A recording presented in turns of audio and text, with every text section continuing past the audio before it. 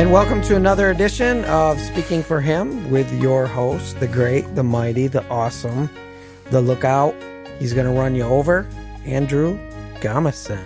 All right, well, that was quite the introduction. And as you can tell, hopefully, my voice is back, which I'm grateful for. It is back. I've been listening through the last batch of shows before this recording session, and my voice was really given a run for its money on those last group of shows, but I am back to full strength and excited about that. Glad to be here. Right about now, we are into February. It's kind of the point in our winter situation where we're like, when is spring going to come? I'm kind of stir crazy to get out and do some walking in the park again like I did last summer. But that'll be a while yet. So how do we shake off the winter blahs? Well, I have a great idea for you, and that is to visit one of my favorite spots, Master Arts Theater, for their winter comedy. This year they are doing Imaginary Invalid, and I'm very interested in this show, particularly because a lot of the shows that they do, I have at least some idea without reading up on them what they're about. But this one really threw me. It's kind of a different show than they've done. It's an older show, and so it'll be really interesting to see that put together. And so for today's show, I have an interview that I'm going to share with you that I did pre-recorded with my friend Dale Bales, who is directing this show. So let's roll that interview, and then Chad and I will be back with final thoughts. Hello and welcome to another great interview here on the Speaking for Him podcast. Today I have the privilege of interviewing Dale Bales. He's the director for the upcoming production of The Imaginary Invalid. As of the posting of this podcast, it'll be about a week before the show opens. So I'm very excited to talk to him about this show. Welcome, Dale. Well, thank you for having me. First, just give us a little bit of a rundown on Imaginary Invalid. What are some of the highlights? Well, The Imaginary Invalid was written by Molière back in the late 1600s. It was a look at, a satirical look at people worrying about all the ills that are running around. The imaginary invalid, the main character, Argan, is convinced by his doctors that he is very, very ill, needs a lot of treatments, a lot of medicines, and he's sitting around adding up all of his bills, trying to figure out how to pay less, basically. He wants to have his Affordable Care Act, but it ends up that the only thing he can really come up with is that he should marry his daughter, Angelica, off to a young doctor. So he arranges the wedding. And in the meantime, Angelica has fallen in love with another character, Cleon, and like I always say, hilarity ensues afterwards as those two have a collision of worlds and differing opinions.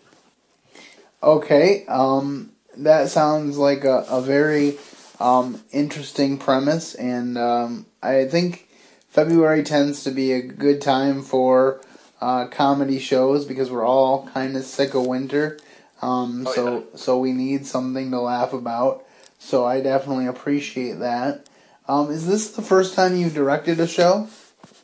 This is my first main stage show. I have directed sketches and worked with other directors doing things not necessarily as an assistant director, but helping out when asked. And so this sort of fell into my lap, and I was pretty excited about it. This is the only show. Was there something particular that drew you to this show? What makes you excited to direct it? Actually, I wasn't too sure about what I thought about the show at first, but I ended up going to see a Molière play at Stratford Festival, and they had taken that and put it in modern day. So seeing how something from the 1600s could be portrayed in modern day really sparked my interest. I remember sitting and watching it after I got done, and I said, I have to direct it now. And just reading it every time that I read through or the actors go through, there's something else that catches someone's eye, another point of laughter or contemplation, then breaking into laughter as we work through it. It's been something that I've been really blessed about. So, are you doing it in modern day? Is that the plan? We are not going to do it in modern day, but not too far off. We're going to do it in 1960s Paris.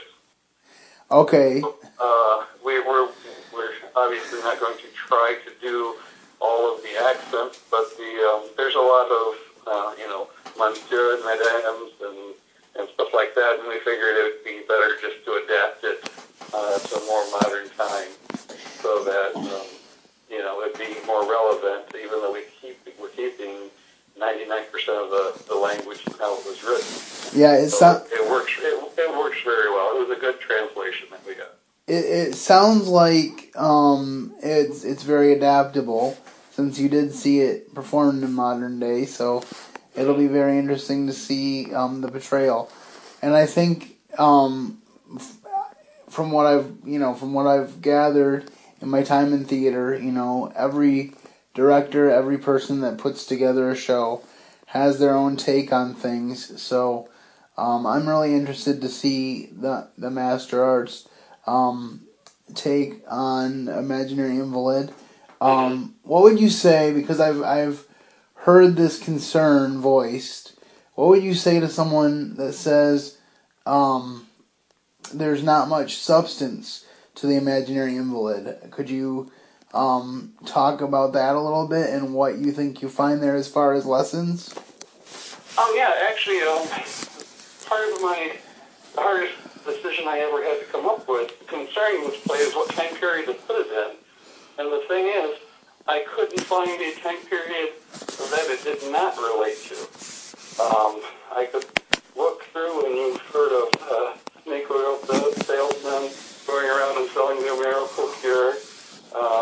When the Industrial Revolution was going on, there were all sorts of different machines that people had that would, make you taller, make you skinnier, make you, have more endurance. And there's just always been people trying to tell you how to get better that maybe don't really know how to get better themselves. They're more worried about lining their pockets. And that's part of what's brought out in this presentation also is one of the characters sends the apothecary away, and he's just like, I'll be want of being paid for it. And they're like, well, of course you're going to be paid for this. Just go. And it's just like, they're more worried about being paid than that. So I can see how that it relates to every day. We're always worried about medical care. You can, get online and you'll see so many different cures. Try this miracle fruit, or try this treatment, or I found the secret to the fountain of youth. Yeah, that's a very interesting thought process, because another perspective to take on it is, no matter how hard we try to find the fountain of youth, we can't. We have to just live the best life we can while we have it, and none of us knows what we're promised, but we know that if we focus on what God has gifted us in and what the blessings He has bestowed upon us, we can have a fulfilled life. And so that is a very interesting thought process. So can you talk a little bit about the casting of the show and the cast that you chose? This cast is phenomenal.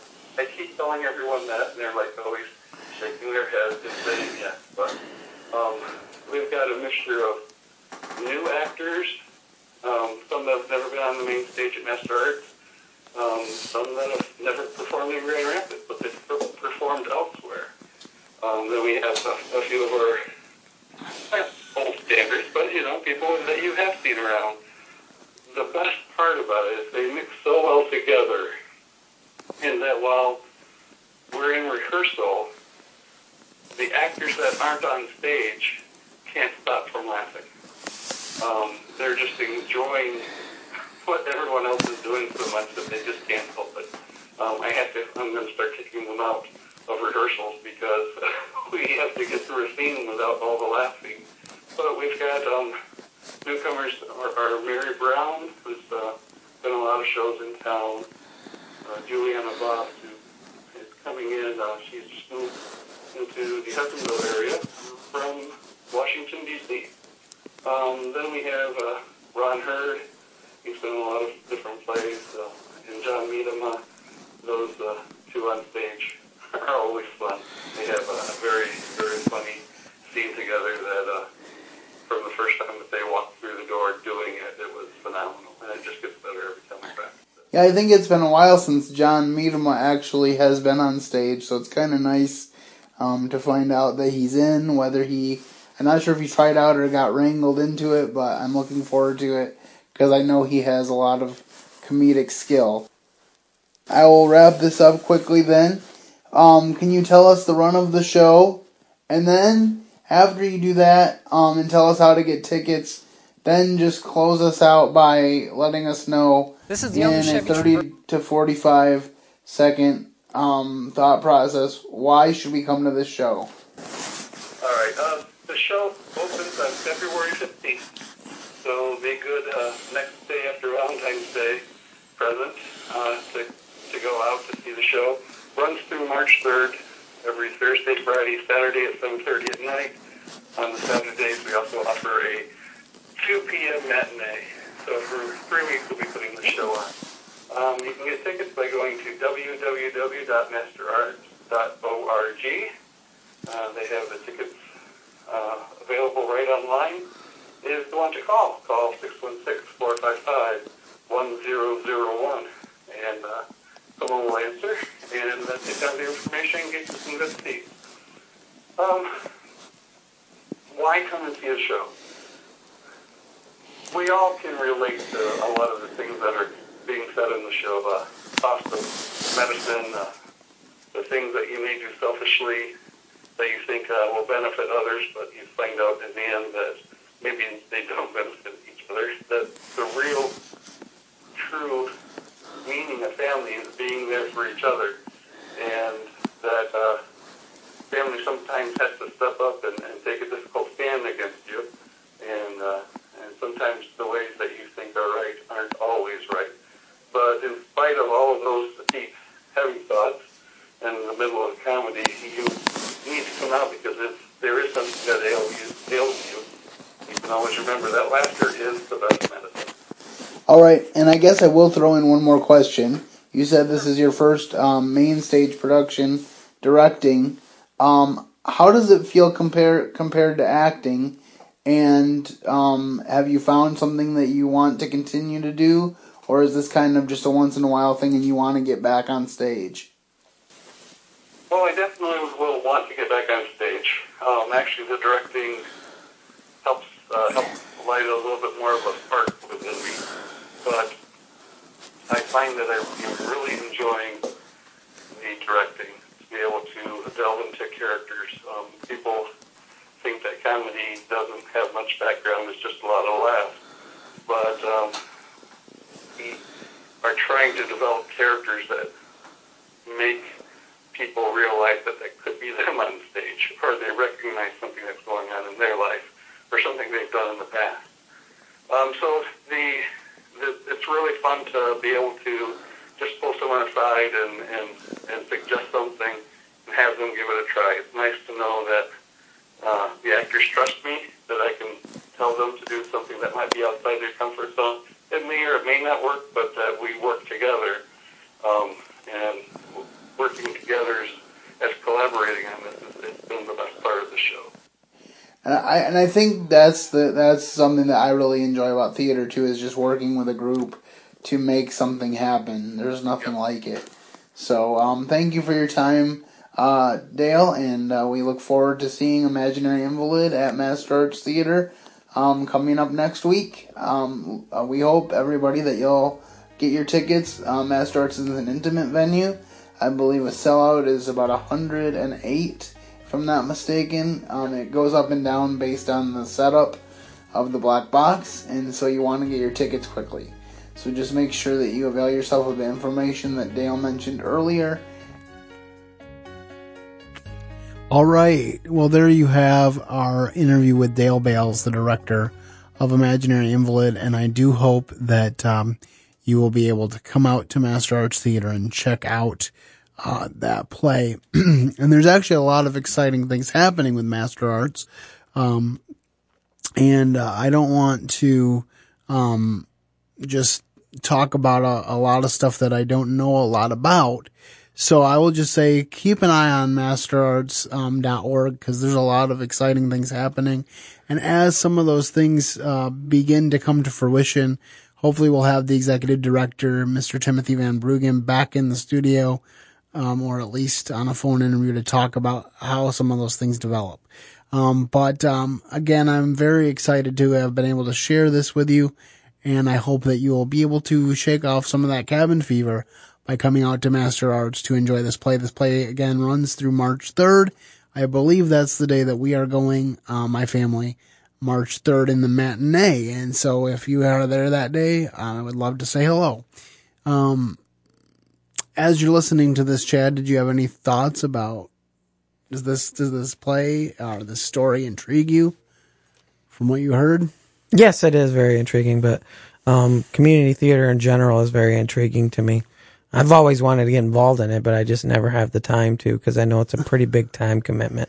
Well, once you cut down to like one job instead of 4 jobs and you don't have school anymore, maybe you can come out for Master Arts. Or, well, your kids could try out too, you know. That's what's good about community theater. Parents and kids work together often, so. You put my son up on a stage and anything will become a comedy.